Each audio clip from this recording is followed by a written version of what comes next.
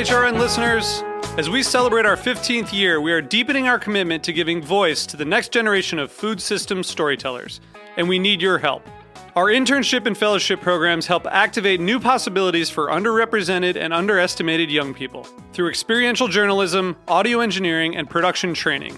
Through these unique programs, HRN helps food equity stewards build essential workforce readiness skills that expand their potential and foster economic mobility. Please consider supporting these critical programs. And with a minimum donation, you can be entered to win a dinner for two at an amazing restaurant in one of 8 cities and tickets to a concert at a great venue in one of those cities. We have incredible partners across the country who have donated, as they also share our passion for helping to educate the next generation of food systems storytellers. Check out heritageradionetwork.org/15 to donate and enter to win today. That's heritageradionetwork.org/15 to donate and enter to win today. And make sure you donate before March 31st. Thank you. The Grape Nation is brought to you by Wine Access. Here's a great way to discover and drink the best wines, expertly curated for you. Go to wineaccess.com/Grape Nation for more info. This week on Meat and Three, we continue our trade series with a piquant look at the many faces of the spice trade, from the high price tag of saffron to the ubiquity of chilies, and the potential ripple effect that farmer protests in India may have on the global spice market. You know, farmers are protesting because they feel like their lives and livelihoods are on the line. You find it in a lot of cured foods, like cured meat and Parmesan cheese.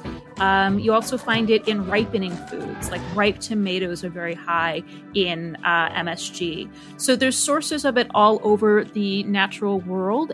Tune in to Meat and Three, HRN's weekly food news roundup, wherever you get your podcasts.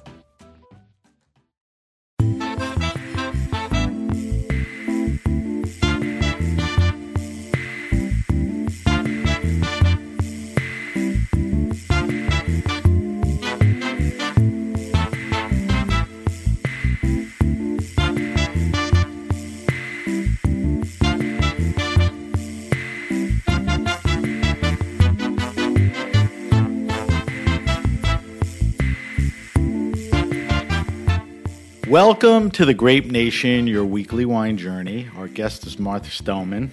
We'll talk to Martha about farming, winemaking, and her own winery. I'm your host, Sam Ben-Ruby. Stay with us for the Grape Nation on the Heritage Radio Network.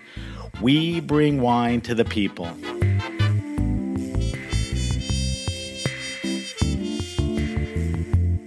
Martha Stoumen did not grow up around wine, but connected with the soil during a college trip to Italy studying agriculture. She was drawn to the vineyards and thus began a vigneron's view of winemaking. Martha received a master's at UC Davis and went on to apprentice with some of the best winemakers around the world, including Giusto Acapinti, Didier Barral, and Chris Brockway. She started her eponymous label a few years ago and now follows her own vision of making responsibly farmed, terroir-driven wines in the land that she holds so dear to her heart, California. And she's up in Sebastopol, Sonoma specifically. Welcome to the Grape Nation, Martha. Thanks for having me, Sam. All right, so we're talking to Martha remotely via Zencaster. And was I right, Martha? Are you up in Sonoma right now? Yeah, I'm at home in Sebastopol, which is also where the winery is.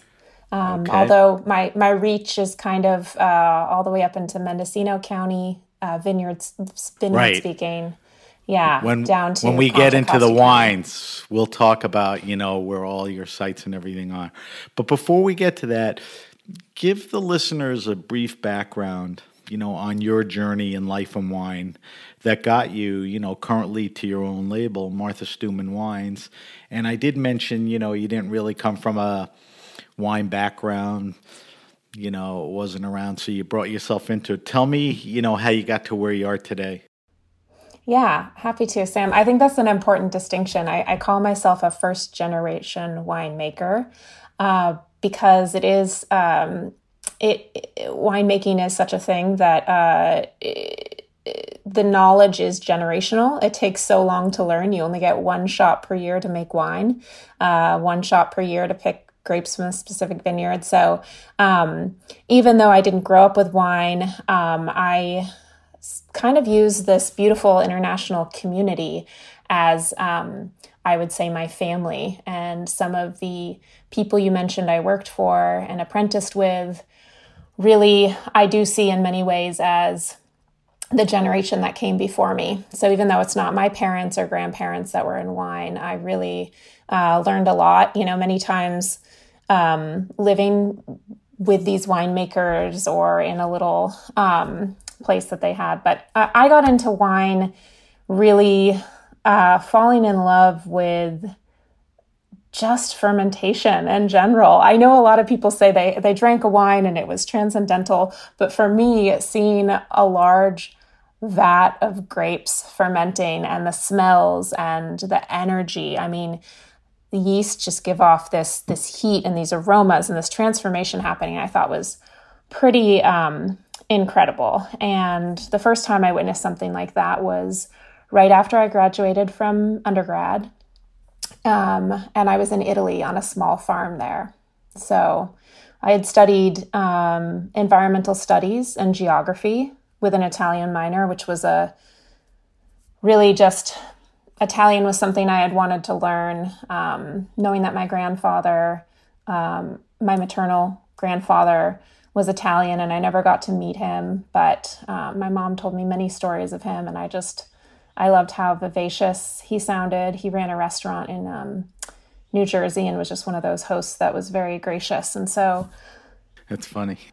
Yeah, it's something that, made it, even though I never met him, that sort of sentiment made its way all the way out to the West Coast when my mom came out to California, and the stories lived on when she and my father were raising me. And it's just, I don't know, I always had an attraction to it. So the environmental studies and interest in agriculture and seeing in many ways how a lot of the ways we do agriculture in modern times is broken when you're looking at environmental, kind of the environmental impact and also certain ways the political, socioeconomic impact, depending on what country you're looking at agriculture. So anyway, I don't want to get too into the weeds, but really felt like, okay, I want to see what traditional agricultural systems are like. At the time when I graduated from college, I think 11% of the population in Italy were farmers, where I think it was 2% in the US. So I thought, well, I want to practice my Italian. I really want to experience the culture and eat and drink and all the fun things, but also speaking from a, learning perspective, I thought there are a lot better odds that I'm going to get this kind of more small scale farm traditional experience in a place where a larger percent of the population are farmers. So right. Yeah, that's what ticked it all off. They put me in the vineyard and the olive orchard, and then I got to be in the cantina, which is what they call a winery, and just was amazed by the raw transformation. How long did you spend in Italy? I was there for 5 months, which was 2 months longer than my visa should have allowed, but things were a little more laxed at the time. This was in 2006, so not incredibly long ago, but that was when I was 22. So it was really kind of the first, my exploration after college and figuring out what I wanted to do. And so what were you plotting after that? I mean, was it like, let me go home and try this out? Let me try a few other, countries, hook up with winemakers. How did it take you to all those other great guys? Yeah. So my undergrad was at UCLA, and I thought maybe I was very intrigued by wine, and I was exploring and kind of doing research on whether wine was a career, whether winemaking was a career. I just didn't even know if that was really a viable option. But I went back to LA and started working for a solar panel installation company and sat behind a desk and did a lot of rebate processing. And it was like, whoa. I am getting back to, I would love to get back to Europe. Yeah, get back to the land. And so I just started doing the online search and applied for I actually applied for a wine job in California at Chalk Hill, and, was a little, I would say, generous with myself when I was having my first interview about what my cellar knowledge was, because the small farm was like farm, we had like one vat of wine, but they're like, yeah, have you done punch downs and pump overs? And I was like, yeah, frantically scribbling, writing down to see what these things were. But they hired me, and I loved it. I worked there for 2 vintages, and found some mentorship there with the winemaker at the time, Jordan Fiorentini. And did your love and being fed, everything you wanted to your passions, was it fulfilled? I mean, were you on your way to staying in wine at that point? Yeah, I think really the kind of linchpin was actually when I was at Chalk Hill my second year, and speaking with Jordan Fiorentini, she had said that if I wanted to stay on, she would hire me as her assistant winemaker, which was amazing considering the knowledge and background and experience I'd had at the time. But really said, I'll teach you what you need to know. It was an incredible offer. I ended up still having kind of this travel bug, and decided to go to Australia after that. And then the Mosel and a few, I did about 8 years of apprenticeships. So I guess I had more than just the travel bug. It was, travel monster or whatever. Were you bouncing? Like you'd go somewhere and spend 3, 4, 6, 8 months and go to the next place? I mean, that's what you consume those years with? Precisely. Yeah. So no job or anything. The job was where you were, what country and what winery you were. Yeah, I like to think of that 8 years as training for how to start a business on a shoestring, because that's what I've been doing for 8 years. Was getting paid in Germany, but then going to Italy and only getting room and board in exchange for my work, and figuring out, piecing together all these puzzle pieces really on how to sustain this, and really viewing this as my education. And if I came out net zero or with a few pennies in my pocket, then I was ahead of the game in my mind. So after about the 8 years of bouncing around to some terrific places, countries, wine regions, do you come back? Where do you come back to, and what do you do from there? And what year is that about?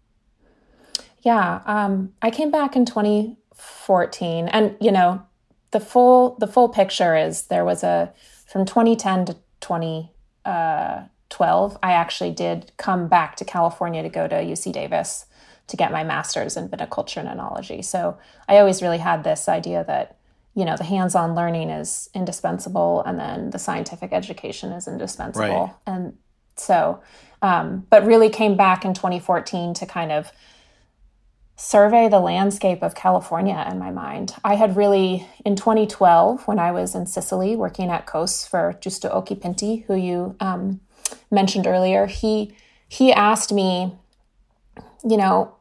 if you're this passionate about winemaking, you should go home and make wine, because expressing your territory, there's nothing more fulfilling than expressing your territory. And that really resonated with me and stuck with me. And it still took a little bit of time, because I thought, California is way too expensive. Great that my passions are going to be fulfilled if I go back to California, in his mind. But I just kept thinking that there's no way financially I can do that. So for the next 2 years, I kind of weighed my options, but Giusto and I have remained friends, and, he would either call me up every few months, or we'd talk, and he would say, so when are you going to start making your own wine? And it was just the persistency. And he said, money, you know what? Money's like anything else. You can find ways, like anything else, knowledge, money, you can find ways to access these things if you are driven enough to. So, you said earlier that you're a first generation winemaker and you didn't come from wine.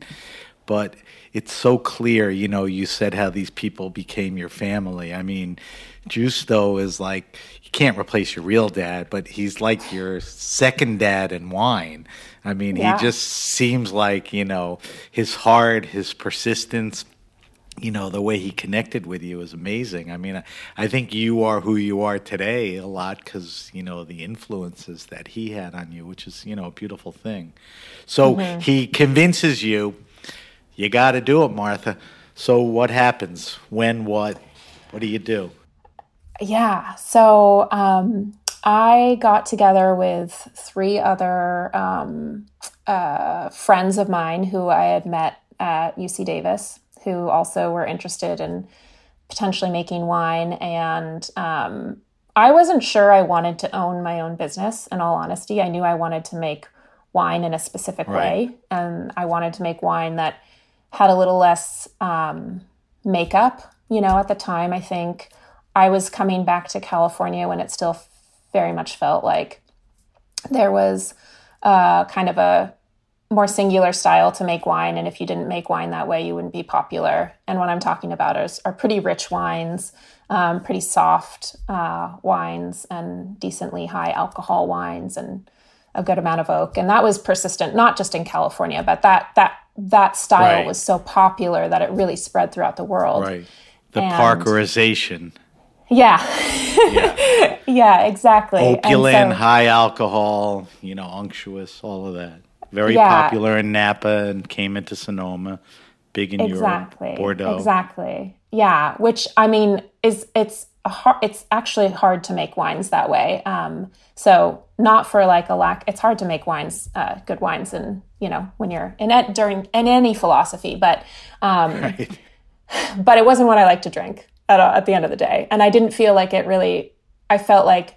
When the pendulum swings too far one way, all wines start tasting homogenous. And if the point for me is to express California and its diversity of soils and its diversity of climates and its diversity of people and taste, and we're California, I feel like in many ways was one of the people at the forefront in terms of food and natural food movement and a shift towards lighter foods, but also a shift towards bringing in international influences and putting them all together. And certainly there are plenty of other places in the world that were doing that. But I was thinking to myself, we're doing this in cuisine, and we have this idea that, that we really need to put Mother Nature first. Why is this absolutely just not looked at in wine? And wine is an agricultural product. And so, I wasn't seeing, That was the blueprint for where you wanted to go, right? Exactly. And I also was curious what California terroir could really give us. What are these microclimates and these soil types? Napa is very well studied. Sonoma now at this point is as well. But there's so many other places in California that are great for growing grapes. And what do those things express when they are not either blended away into larger blends, those places, or heavily manipulated in the winery? So in the late 2000 teens, what is it, 17 or whatever, you start your own winery to fulfill all these, needs and curiosities, right? Yeah, exactly. I love making wine. That's like the number one passion for me. I've learned to like running a business. I also find it incredibly creative. But I initially started my own business not because I was really, really hungry to do so, but more because I just didn't see enough. The places that were making wines the way that I wanted to make wines were either too small to hire somebody, or there just weren't that many of them. So, yeah. So that starts the winery. I had Jean Gonan on a few weeks ago, and he came across to me, as an old soul and a true vigneron. And I sort of see the same type of winemaker in you, where you go back to, what the land has to offer. the varietals, doing it in a way that requires patience. That's all about him. So this is a good opportunity for you to tell me specifically, because you talked about it a little, you have a philosophy and an approach, to making wine. I mean, you gave me a little seeds, but tie it together for me. Mm-hmm. Yeah, my philosophy, number one is Mother Nature is first. I mean, wine is so much about pleasure, and it shouldn't be at the expense of other people or at the expense of our planet, which Amen. Is one step away from harming other people. So that needs to be thought about in the forefront. And then all the decisions should really just filter down from there. So if Mother Nature is first, I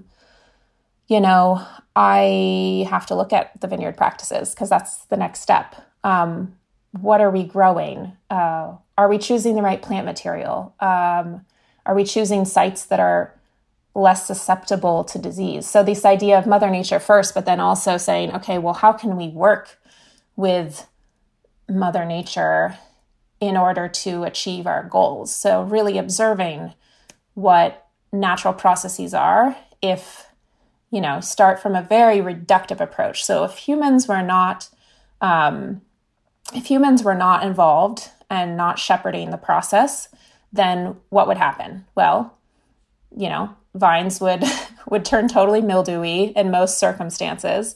Right. They would turn to vinegar on the vine. So, okay, what's the next step up from there? What are the places where you can grow grapes and mildew pressure isn't so high? Let's look at those. Maybe those are the places we want to focus on growing grapes. And if there is still a little mildew pressure, then what's the way that we can deal with those without spraying? And if we do need to spray, what do we spray that's the softest chemistry? And so that kind of adding on layers, knowing that as humans, we are part of the environment. We're going to have an effect. But I think of myself more as a conservationist than a preservationist if I have to choose environmental camps. Right. So we're not going to be perfect, but how can we use these incredibly complex systems that Mother Nature is already, that's unraveling before our eyes, and use those to our advantage? And then in the winery is that a grape is like a little winemaking kit ready to be made. You don't need to add anything.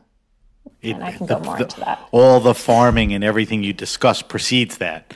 I mean, by the time you're saying the grape gets into the winery, a lot of the heavy lifting's been done, and you continue the practices in your winemaking. Talk about that a little.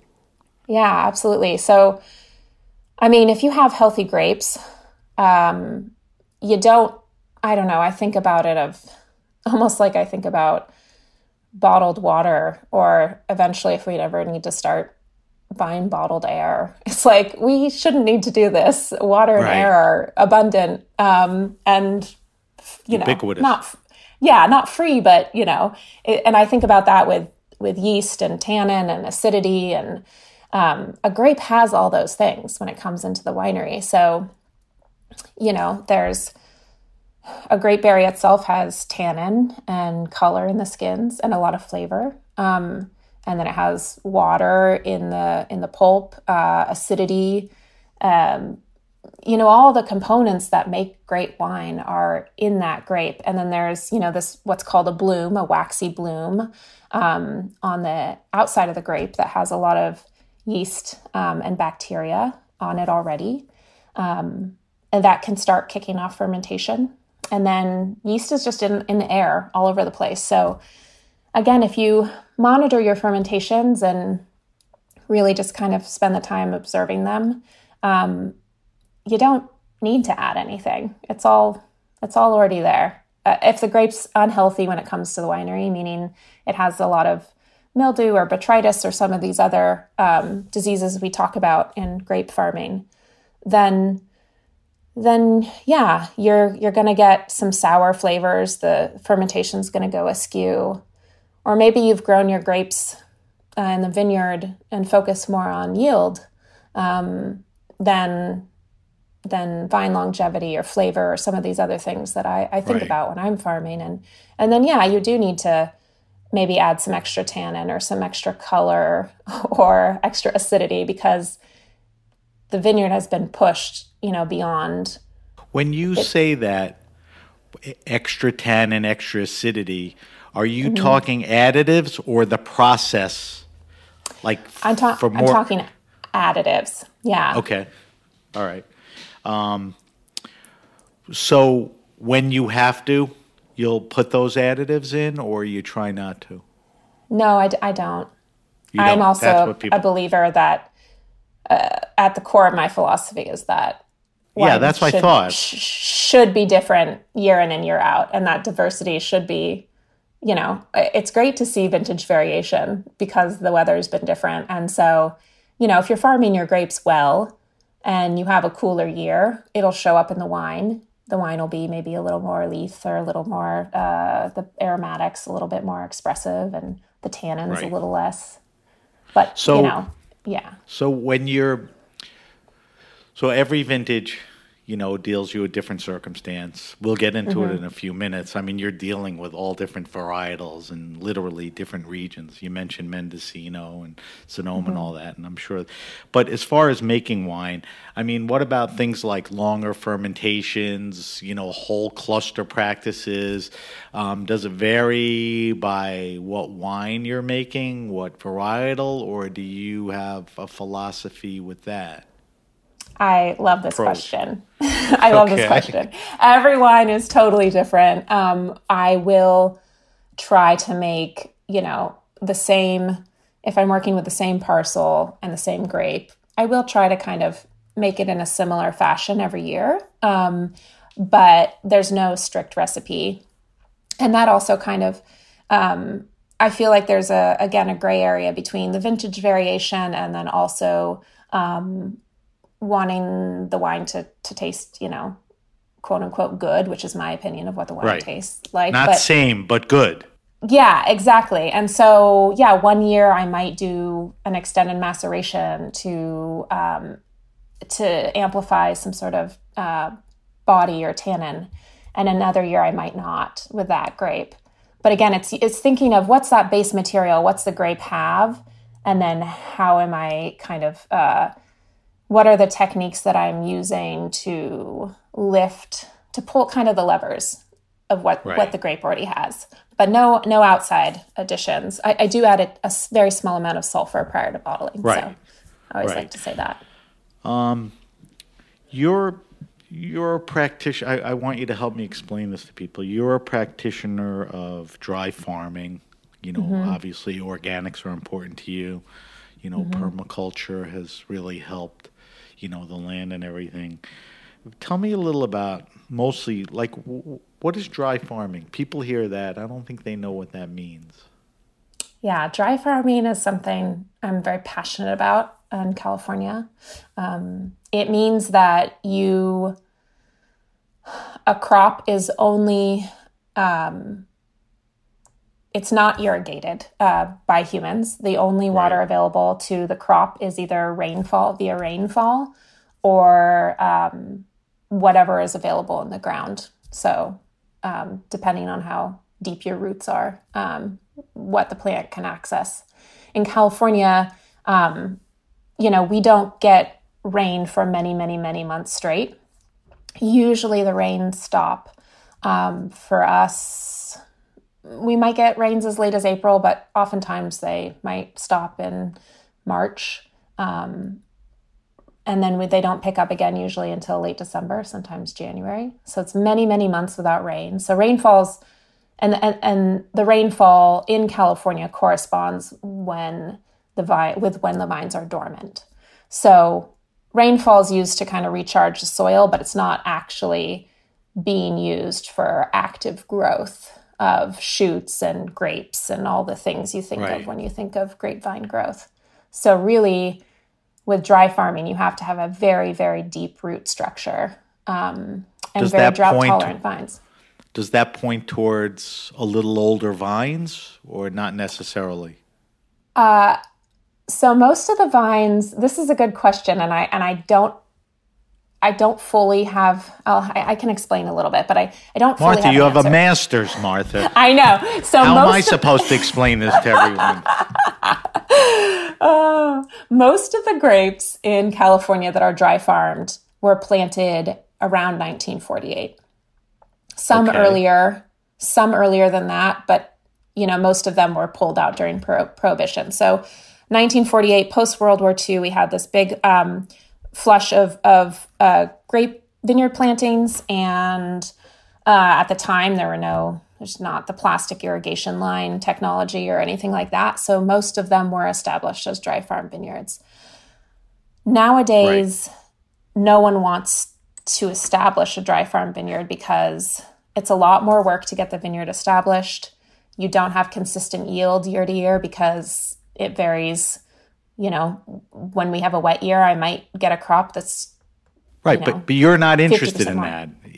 That's what's dealt to you. Other people, when they're starting a winery, like, I don't want to deal with that crap. Yeah. Right. Yeah. So with a dry farm vineyard, I have a dry farm vineyard I lease that's about, it's under 20 years old, which is, young adult for vineyard speak. Right. Most people say that vines, commercial vines, have a lifespan of 30 years. So I think of 30 years as maturity, not as life's end for a grapevine. But so it is, you don't see as many dry farmed young vine vineyards. It takes about, 5 to 7 years before you get fruit when you plant a dry farm vineyard versus 3 years when you plant a vineyard that's irrigated. So when you dry farm, obviously the vines, are struggling to get water. Mm-hmm. What effect does that have on the berry? A lot of times I think it's usually smaller and more intense. And tell me if that's true. And the difference, between that and a guy who does, I guess, decent farming, but irrigates the crap out of it. I mean, what's the difference between the fruit? Yeah, you'll definitely get a smaller berry. You'll have, more skin, a higher skin ratio in your fermentation. So you'll get more tannin extraction. Usually that results in wines that can be aged longer, that will hold up longer in the aging process. Right. But you do just get an amazing concentration of flavor.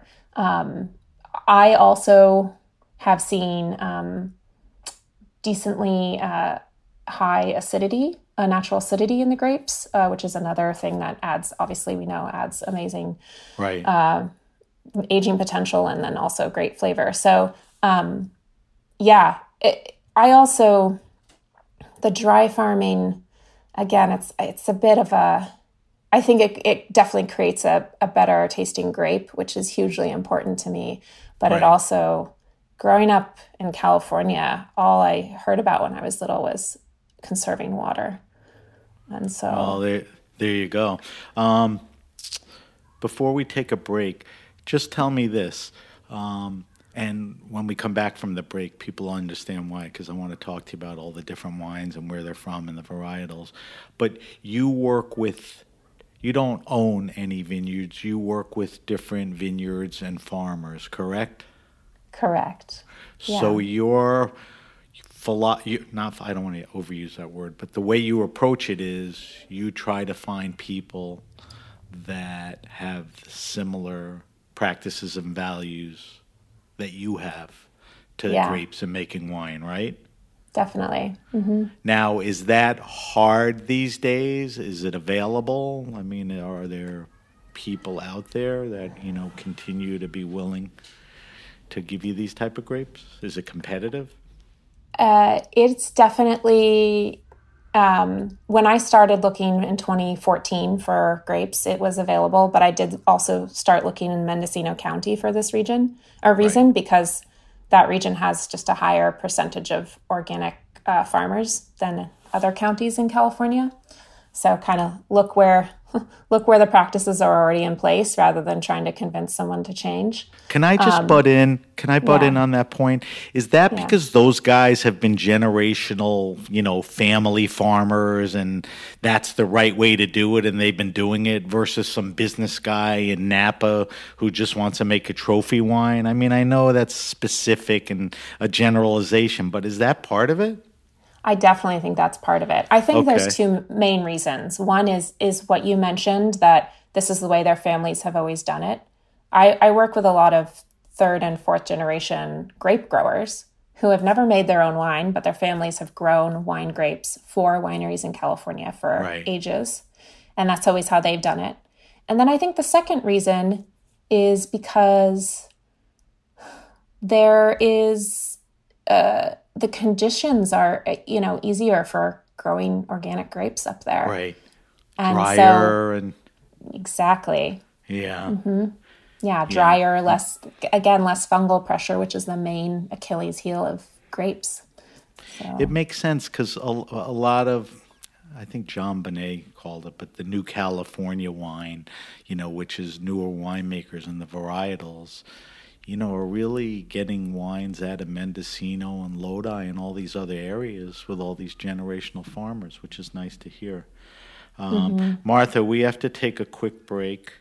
When we come back, I want to talk to you specifically about Martha Stoumen wines and a lot of the wines you're making and, what you're doing with all those and a bunch of other things.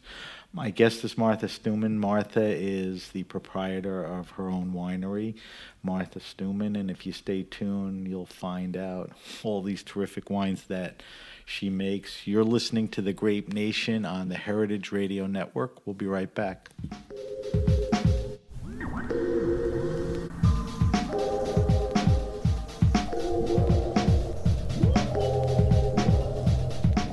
I want to talk to you about wine access. I like to enlighten, inspire, and motivate you to try and drink more wine. Whether you're new to wine or a pro, Wine Access makes it easy for everyone to learn about and buy wines. Wine Access will help you choose the right bottle, whether you're looking to spend a few bucks or splurge on that special wine. Let the pros at Wine Access sort through everything. It's all about the curation. These guys taste over 20,000 wines per year and only select the finest wines exceeding expectations and over-delivering on prices. They have the best relationships. Think Dan Petrosky, Andy Erickson, and they've even made wines with Julian Fayard and Myron Koshitsky. Discover your new favorite bottles with Wine Access. Ask about their Wine Club too. They have an exclusive offer available just for the Grape Nation listeners, 20% off your first order. Just go to the special URL, wineaccess.com/grapenation, and the discount will be applied at checkout. That's wineaccess.com/grapenation. Check them out now.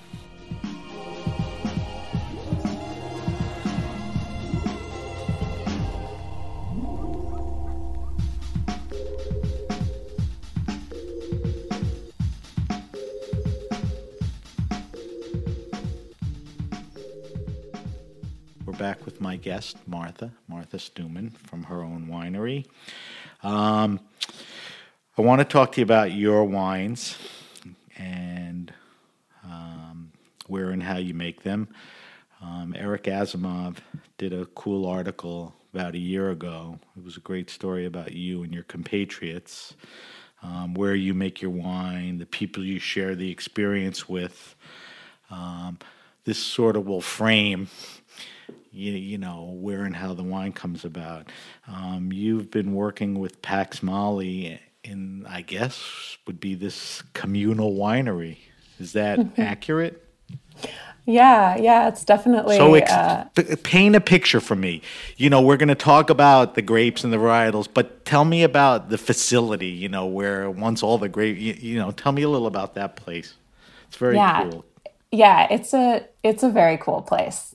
I've worked in a lot of different wineries, and more than I can count off the top of my head, and this is unique. It's singular. So we work in downtown Sebastopol, There was an old apple kind of processing area, kind of industrial area that has been revitalized. It's called the Barlow. And there's a lot of different makers there. There's a distillery next door, restaurants. There's a cider maker, cheese maker. It's a really cool area. PAX started working out of that facility. Oh, I'm not exactly sure, but I would say early 20-teens. I started working out of there in, 2018 was my first vintage. So I've had 3 vintages there, but it's just, PAX has this way of just really showing people that, again, kind of one of those people. I think about him in a similar vein to Giusto Occhipinti, who we were talking about earlier, but just kind of shows you that you can do it if you set your mind to it. And over the years, he's had various assistant winemakers who have then gone on to start their own labels and have often stayed in this shared space. So I don't know if PAX originally set out to make this a communal winemaking facility, but we have it's in this old concrete building, beautiful kind of exposed rafters. It's a really great spot.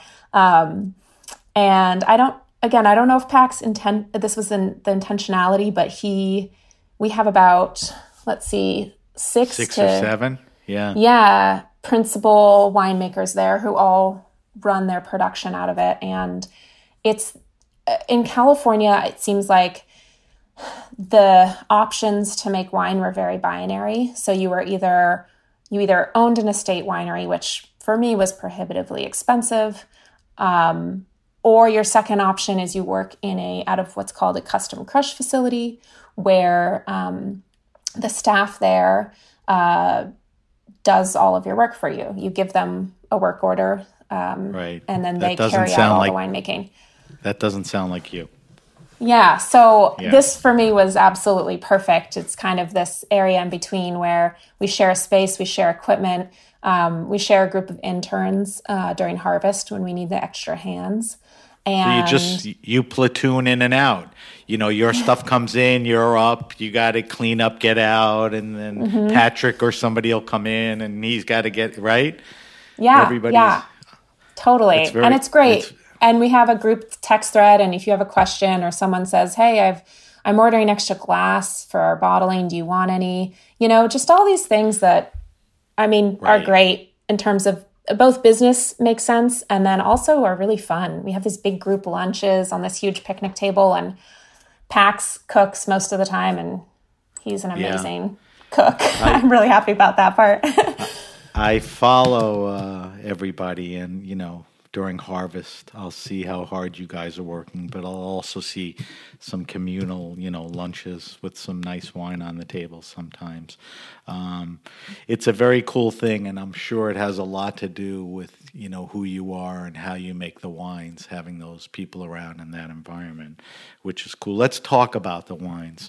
So, to my count, you can correct me, it looks like you're making a dozen wines or so, give or take some year, whatever. And they're not all your typical California grapes. You obviously have an affinity for Italian. I see some lean towards Rhone.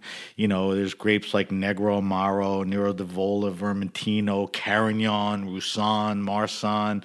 You do a little Chenin and Trousseau. But those, like I said, are not, what we talked about earlier, the typical.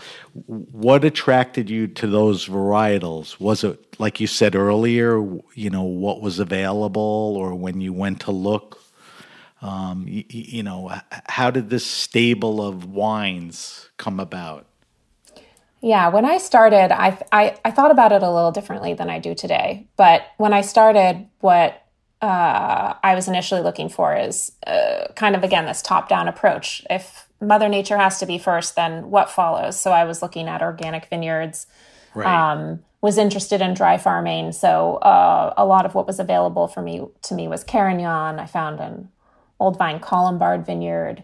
There's a little bit of Val d'Aiguille, which was a grape that used to be called Napa Gamay and was popular in Napa and I think around the 50s. But so I think, what was available. And when I walked into a vineyard, was I floored at the vineyard itself? So was, what did the vineyard itself look like? And then I cared a little bit less about what was planted there.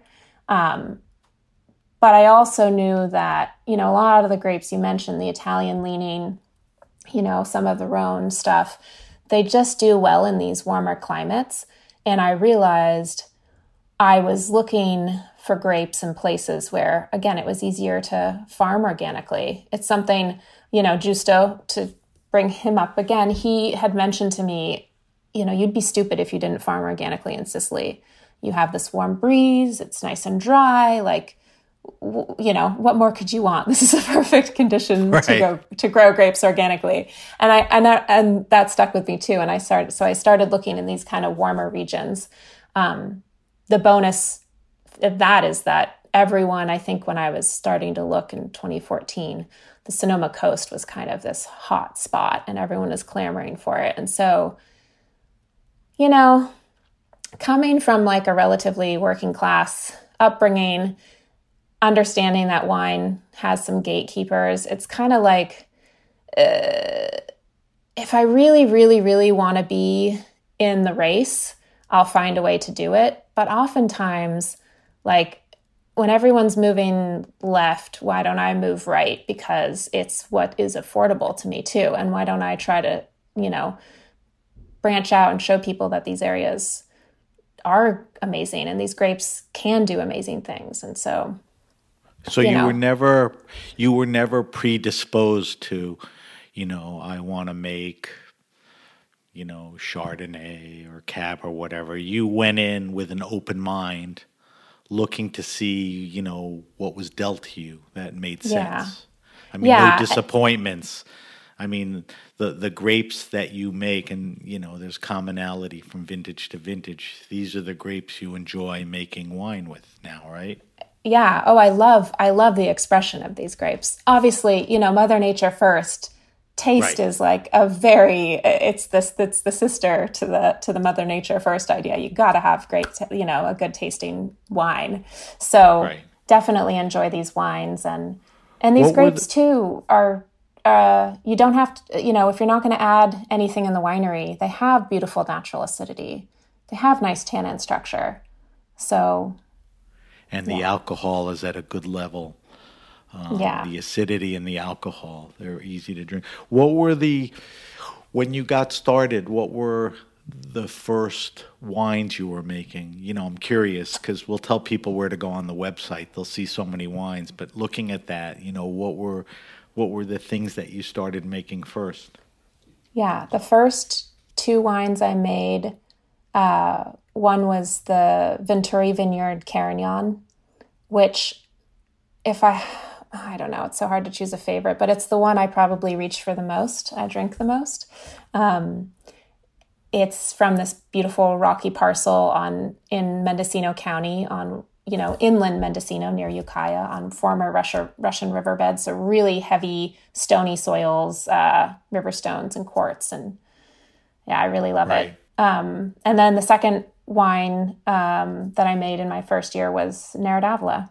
So very uncommon in California, has this kind of balance between dark and light is what I think of it as. So the light is this bright acidity, and then the darkness is kind of more this brooding wild forest fruit sort of characteristic. Now, back to our discussion earlier, was that something you were looking for, maybe because of Giusto or whatever, or is that something you stumbled on? Yeah, it's something I was looking for, and I didn't know it. I didn't know Nera d'Avola existed in California in 2014, and I found 3 vineyards where it did. 2 of the vineyards now I lease, and I'm solely the maker of, and then 1 vineyard I split the fruit with Chris Brockway, Brock Cellars. How many of all the wines you make and all the properties? How many, like you said, are you leasing and controlling? Yeah, about 25%. Okay. So it's 2 properties, about 8 acres total, both both head trained in this old method. One I started leasing later, and it was originally dry farmed, but has an irrigation line that had been added before I took it over. And then the other one, Benson Ranch, that I've been leasing since 2015, is fully dry farmed. So, you said you're a first generation winemaker. A lot of these people in Mendocino, Contra Costa, they're multi-generational family wineries. I'm gathering they're doing a very good job, and that's why you're with them. Is it just something to lease and do everything your own because it's even more fulfilling to you? It's not like those guys are doing a bad job, right? I mean, no, exactly. They're doing an amazing job. And I, by working with them, I have access to these vines that are 70 plus years old. It's incredible opportunity. I started leasing my own vineyard because I was interested in some experimentation, kind of pushing understanding where are we now with farming and what can we do. And I think you can't necessarily do that. Ask a farmer to do that. Right. Right. And then also I really saw it as, being a young woman, certainly unheard of when I started and asking people if I could purchase their grapes. And a lot of these farmers are 70 plus year old men, very kind people, but they're not used to seeing me walk up and necessarily ask to purchase grapes. Right. There's also something in California where there's kind of a love-hate relationship between winemakers and grape growers. It's a very common thing that grapes are purchased in California, but there is kind of this, too many times growers have been taken advantage of by larger wineries. And so I really wanted to lease my own vineyard so I could tell them that I too am a farmer and I can relate to their struggles. Like I understand the economics of it, and I'm not asking for things. Did being a woman complicate that even further, or not an issue? Yeah, not an issue so much in California. There were some times when I was apprenticing where it definitely, in Europe? tried to. Yeah. In France and Italy, I definitely had to make it known that I could operate machinery and some of these stereotypes. So two different worlds, right? Europe and here. Yeah. I mean, I didn't know whether I would want to get into a discussion with you about that, and we're not. But being a woman in the business, I mean, you've proven yourself and all of that. But you've had the exposures in Europe, and thank God you said working with wine growers. Being a woman wasn't, a huge deal or whatever. Valentine's Day's kind of around the corner, and I'm going to make a guess here, but tell me otherwise, that your post-flirtation wines are among your most popular. Is that true? That is true, yes. So you make a white, this is your blending opportunity. You make a white post-flirtation and a red post-flirtation, and they're blended wines. Tell me a little about the wines. And before we went on the air, you told me that your blending practices, is going through some kind of change or something. Is there any way to explain that?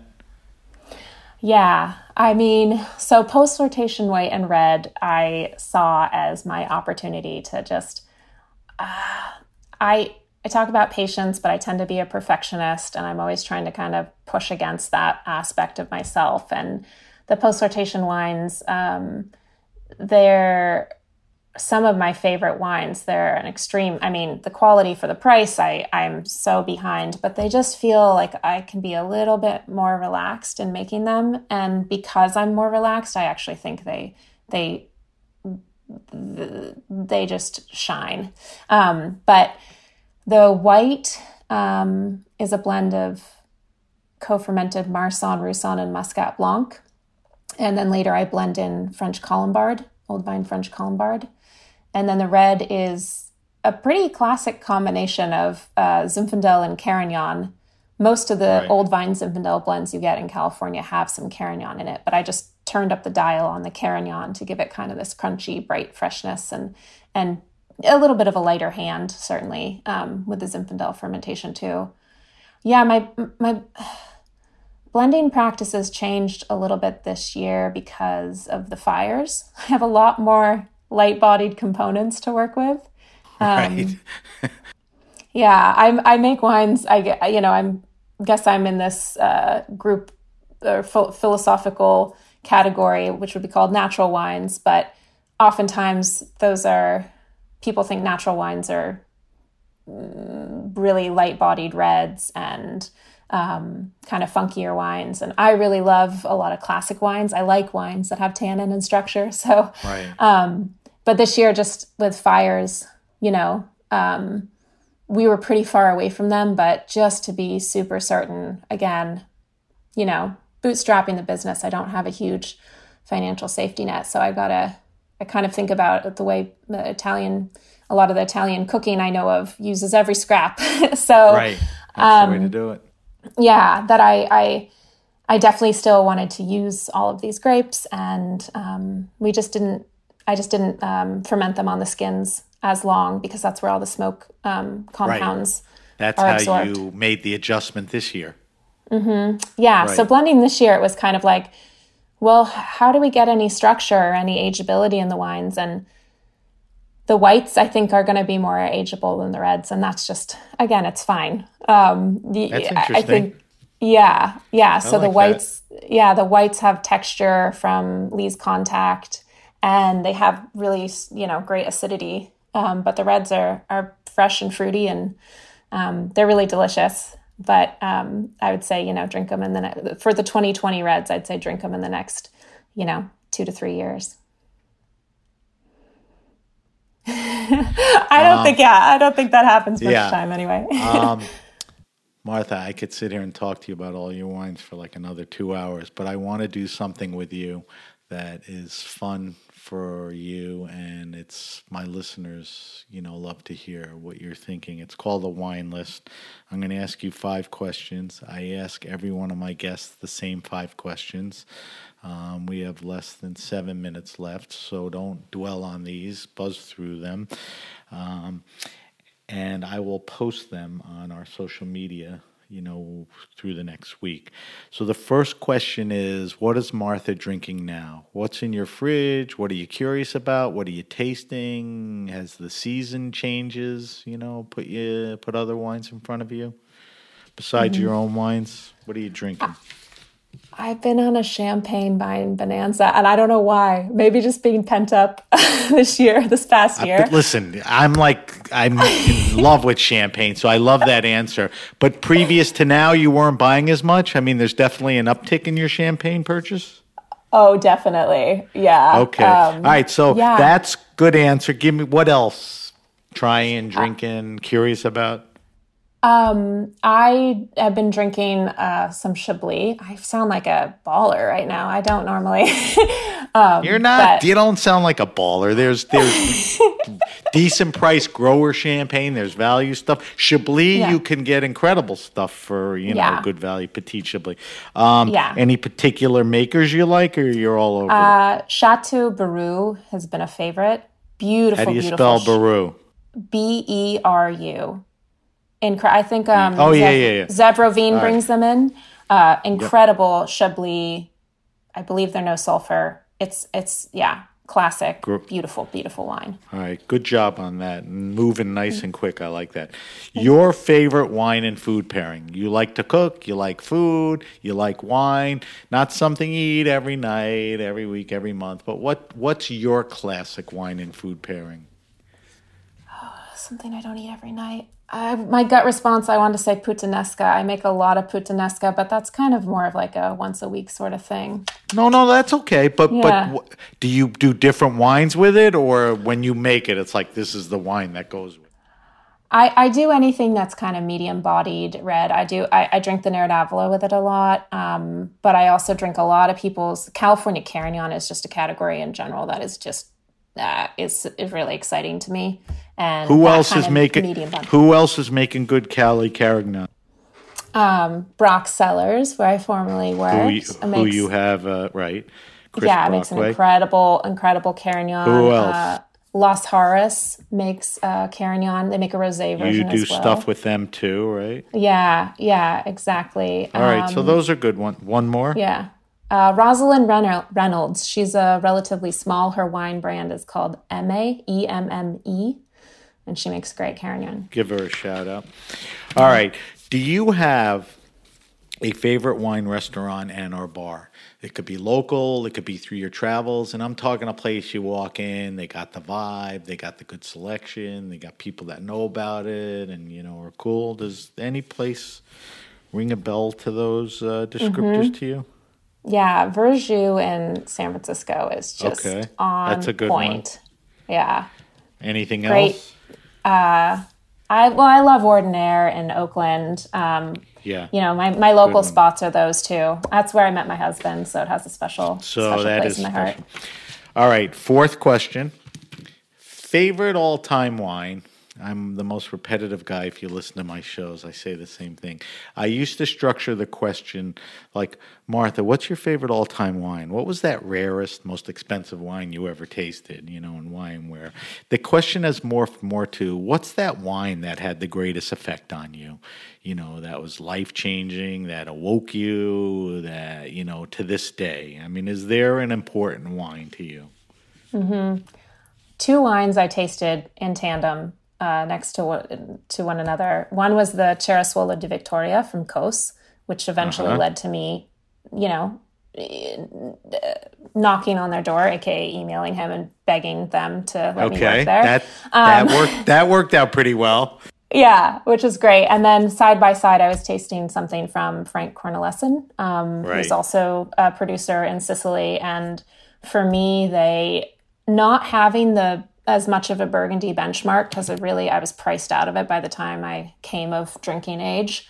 Those for me were like, they're incredibly beautiful wines in the world that are accessible to me. And I want to know everything.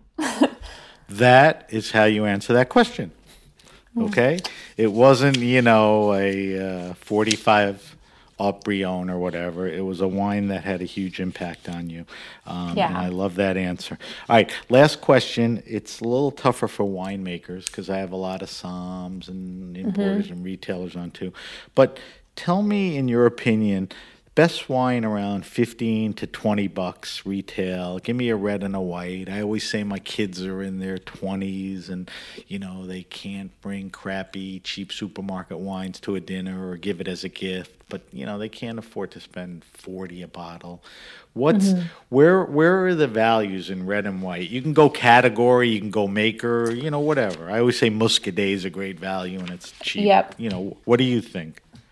Yeah. Good question. I think there's some really beautiful chocolates if you're talking about white. So from the Basque region, incredible flavor, and they're really lighthearted. A great answer. Yeah, and then a lot of if you're ever looking for Vermentino, I would be a little more producer specific on this, do a little more digging. But I think there's some really great Vermentinos out there. I am a big Vermentino fan. It's a great value, great food wine. Give me a red or two. Let's see. Red wise, I'm going to go back to Italy. I'm going to say I love Lambrusco, and there's actually some traditional Lambrusco makers who, for sparkling, which is so much more expensive. I've turned everyone I know into Lambrusco, and they love it. What I need from you is give me one or two good makers. Oh gosh, I feel like if you can't think of them now, I'll email you and I'll post them. So Lambrusco, give me one other red. I'm gonna go back to California Carignan. Great value for the structure. All right, we got to wrap up, Martha. Let me do a quick wrap up, and we'll say goodbye to everybody. If you have a question, suggestion, wine happening, or event, hit me up at Sam at the Grape Nation. That's sam@thegrapenation.com. Subscribe to the Grape Nation